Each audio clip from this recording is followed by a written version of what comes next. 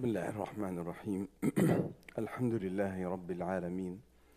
اللهم صل وسلم وبارك على سيدنا محمد وعلى آله وأصحابه أجمعين. اللهم إنا نسألك خير هذه الأيام وخير ما فيها وخير ما بعدها، ونعوذ بك من شرها وشر ما فيها وشر ما بعدها. اللهم يسر أمور المسلمين في كل مكان. اللهم يسر أمور أهلنا في غزة يا رب العالمين. اللهم اجعل لهم فرجا ومخرجا ونصرا وفتحا قريبا. اللهم اجعل لهم نصرا مؤزرا وفرجا عاجلا. اللهم إنا نسألك لهم رحمة وعفوا وعافية. اللهم عافهم في أبدانهم وفي أسماعهم وفي أبصارهم. اللهم اشف مرضانا شفاء لا يغادر سقما. اللهم داوي جرحانا. اللهم داوي جرحانا. اللهم داوهم وأنزل شفاءك التام العاجل عليهم. اللهم ارحم شهداءنا وتقبلهم في الصالحين، واغفر للمسلمين والمسلمات الأحياء منهم والأموات. اللهم انصر الإسلام وأعز المسلمين. اللهم فرج كربة المعتقلين والمكروبين في كل مكان. اللهم فرج كربة المأسورين والمعتقلين في كل مكان. اللهم انصرنا ولا تنصر علينا. حرر أقصانا ومسرى نبينا عليه الصلاة والسلام. اللهم حرر أسرانا ومسرى نبينا عليه الصلاة والسلام. اللهم فرج كربتنا في فلسطين وفي اليمن وفي كل مكان. اللهم صل على سيدنا محمد وعلى آله وأصحابه أجمعين. جزاك الله خير. الحمد لله. ترجمة في ترجمة. الله يرضى عليك يا شيخنا. أيها الإخوة، نحن الآن في شهر شعبان، وشهر شعبان شهر مبارك بين رجب ورمضان. والرسول صلى الله عليه وسلم كان يهتم بشعبان وكان يكثر الصيام فيه، فسئل النبي صلى الله عليه وسلم عن ذلك، قال: إن شعبان ذلك شهر يغفل عنه الناس، فأحب وفيه ترفع الأعمال، فأحب أن يرفع عملي وأنا صائم. ابن رجب رحمة الله عليه علق على هذا بتعليقات حسنة ومهمة، ونأخذ منها بعض الدروس والعبر. أولا أيها الأخوة، الأوقات التي يغفل الناس عنها يسن أن يهتم الإنسان بها، ولحكم عدة. الناس عندما يغفلون أنت تكون من الذاكرين، وقد ورد في بعض الأحاديث: ذاكر الله في الغافلين، ذاكر الله في الغافلين كالنار في الهشيم. يعني لما تشوف الناس غافلون فاذكر الله عز وجل. ومن هنا كان فضل ذكر الله في السوق. لما يكون الناس في السوق في البيع والشراء أنت تذكر الله، فورد في فضله ما ورد من قول لا إله إلا الله وحده لا شريك له، له الملك وله الحمد وهو على كل شيء قدير. شهر شعبان أيها الأخوة شهر كما ورد بأنه شهر السقي. شهر رجب كما ذكر سلفنا الصالح شهر الزرع، وشهر شعبان شهر السقي، وشهر رمضان شهر الحصاد. لا يمكن أن تدخل شهر ومواسم التجارة والعبادة دون أن تكون قد أعددت لها العدة قبلها، قد هيأت نفسك وهيأت وقتك وهيأت ظروفك. يا إخوة، من حكم صيام شعبان أولا قال النبي صلى الله عليه وسلم شهر يغفل عنه الناس، لأنه بين رجب ورمضان. ما الفائدة وما الحكمة في أن تصوم أو أن تصلي أو تعبد في أوقات الغفلة؟ قال: أولا لأنه أخفى، لأن الناس عادة بتكونش صائمة، فأنت تكون صائما، ففي ذلك من الإخلاص والخفاء ما فيه. وثانيا قال: لأن الذي يعبد الله ويصوم ويصلي يدفع البلاء عن الناس، فعبادتك وطاعتك ودعاؤك فيه فضل وخير للناس، فالناس في غفلة وأنت في ذكر، فأنت تدفع البلاء عنهم. فأكثروا من الدعاء في هذا الشهر، وأقبلوا على الله سبحانه وتعالى. هناك أيضا سئل الرسول قال ذلك شهر يرفع فيه الأعمال، وقد خطبت عن هذا أكثر من مرة، لكن والله أعلم أن سنة الأعمال الصالحات تبدأ برمضان وتنتهي بشعبان. يعني شعبان تكون فيها نهاية العام وختم العام العملي. نبدأ في رمضان بموسم جديد، السنة زي سنة الضريبة من 1/1 إلى 31/12، والسنة في العملية تبعت الأعمال ورفع الأعمال والله تعالى أعلم أنها تبدأ برمضان وتنتهي بشعبان. ومن هنا كان بعض أو أكثر الصالحين ونساء المؤمنات كانت تصوم ما عليها في شعبان، يعني كانوا ينهوا إذا كان عليهم قضاء أو عليهم واجبات فعلوها في شعبان. وقد ورد أيضا أن كثير من السلف الصالح كان يؤدي زكاته في شعبان.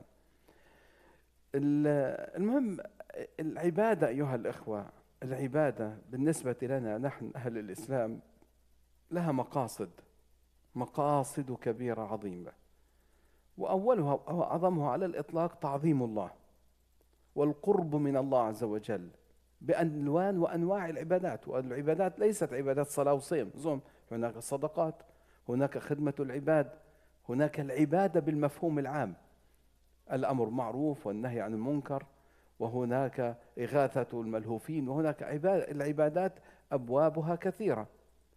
مجالس العلم من العبادة ومن الفضائل العظيمة. إذن يكثر الإنسان من هذه العبادات بألوانها المختلفة من أجل أن يبني المجتمع، وأن يبني نفسه، وأن يبني أسرته، وأن يبني علاقته مع الله عز وجل. فلا بد من معرفة مقاصد العبادات، وأن نبحث عن هذه المقاصد لنوجد ما أراده الله من هذه العبادات في حياتنا. لأن الصلاة تنهى عن الفحشاء والمنكر، الدعاء من أجل التقرب إلى الله والصلة بالله سبحانه وتعالى. نحن الآن عندنا مأساة إخواننا وأهلنا في غزة، اللهم فرج كربتهم يا رب العالمين. فما أجمل أنه كل واحد فينا أن يعمل من العبادات بنية الدعاء وبنية القرب من الله وبنية تفريج الكربة عن أهلنا في غزة.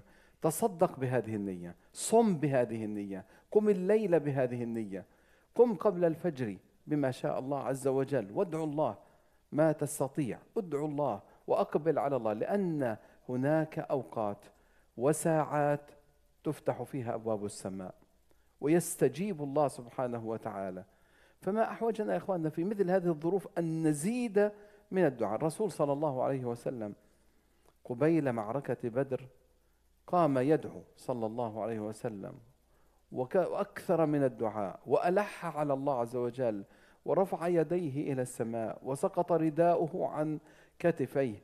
وأبو بكر يقول له: يا رسول الله، ناشدتك الله أن ترفق بنفسك، أن ترفق بنفسك. يعني الدعاء يا أخوة في مثل هذا الدعاء، وخاصة في الأماكن الخاصة وفي الأماكن التي لا يطلع فيها عليك إلا الله، عند ذلك يستجيب الله عز وجل لعبد صالح، يستجيب الله لواحد منا لا تدري من هو صاحب هذه الدعوة التي ببركته يستجيب الله عز وجل. لكن إذا كثر الدعاء وهذا أقبل على الله وهذا، فيكون أكثر أثرا وأعظم قوة إن شاء الله. أسأل الله أن يفرج كربة أهلنا ويفرج كربتنا وكربة أهل الأرض جميعا، لأن إخواننا أهل الأرض كلها في كربة، كل أهل الأرض في كربة، لأن الظالم في كربة، الظالم كربته أشد من كربة المظلوم، لأن الظالم في محل نقمة الله وغضبه. فأسأل الله عز وجل أن يصلح الظالمين أو أن يأخذهم أجمعين. اللهم إن كنت تعلم أنهم في علمك ستصلحهم فالأمر إليك، وإن كنت تعلم أنك لا تصلحهم فانتقم منهم وعجل بأخذهم، ولا تبقي لهم أثرا ولا قوة يعتدون فيها على إنسان أو يعتدون فيها على مظلوم أو مستضعف يا رب العالمين. لذلك أيها الإخوة النبي صلى الله عليه وسلم كان يصوم في شعبان حتى نقول لا يفطر، وكان يفطر حتى نقول لا يصيم، حتى لا يصوم. ليش؟ لأنه حال النبي مختلف عن حال الناس. حال النبي صلى الله عليه وسلم مختلف. أولا كان النبي صلى الله عليه وسلم يصوم ويفطر، ولما قال لعبد الله بن عمرو قال لقد سمعت أنك تصوم ولا تفطر، قال أما أنا فأصوم وأفطر وأقوم وأرقد وأنا أتزوج النساء، فمن رغب عن سنتي فليس مني. فحال النبي تجده إذا كانوا يقولون إذا كنت تريد أن تراه صائما رأيته، تريد أن تراه قائما رأيته، تريد أن تراه نائما رأيته، فالنبي صلى الله عليه وسلم متحرك، صائم قائم نائم متحرك يتحرك، لأنه حال النبي صلى الله عليه وسلم حال العبودية المستمرة. كان إن رسول الله صلى الله عليه وسلم إذا عمل عملا لزمه، كان يعمل عمل صالح يلتزم فيه ويستمر عليه، فلا تجده ينقطع عن العبادة. تلاقيه والله رمضان صائم وبعد رمضان لا يصوم، لا، تجده في شعبان في شوال وإذا به بدأ صياما آخر، بدأ في ذي القعدة تجد.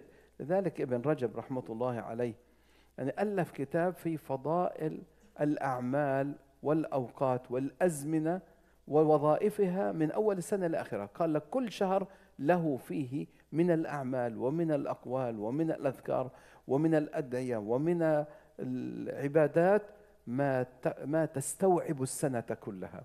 لذلك دعونا إن شاء الله الآن نجهز أنفسنا لرمضان، نجهز النفس بصفائها ونقائها، وستأتينا ليلة النصف من شعبان، ستكون ليلة النصف، ليلة 15. هذه الليلة أيها الأخوة أيضا ورد أن الرسول صلى الله عليه وسلم قال إن الله يغفر فيها لكل مؤمن إلا لمشرك أو مشاحن. راح أتكلم عنها حتى إن شاء الله أن ربنا عز وجل يريد أن يزيل الشحناء والضغناء والضغائن بين قلوب المؤمنين، وأن يدعو بعضهم لبعض، وأن يذكر الله عز وجل بقلب طيب نظيف طاهر. فأسألك يا الله أن تعين إخواننا على الذكر والدعاء والاستغفار والإقبال عليك، الذي يكون سببا لرفع الغمة والكربة عن أهلنا في غزة وعن كل مكروب، بقوتك وفضلك يا رب العالمين. وصلى الله وسلم وبارك على سيدنا محمد، وآخر دعوانا أن الحمد لله رب العالمين.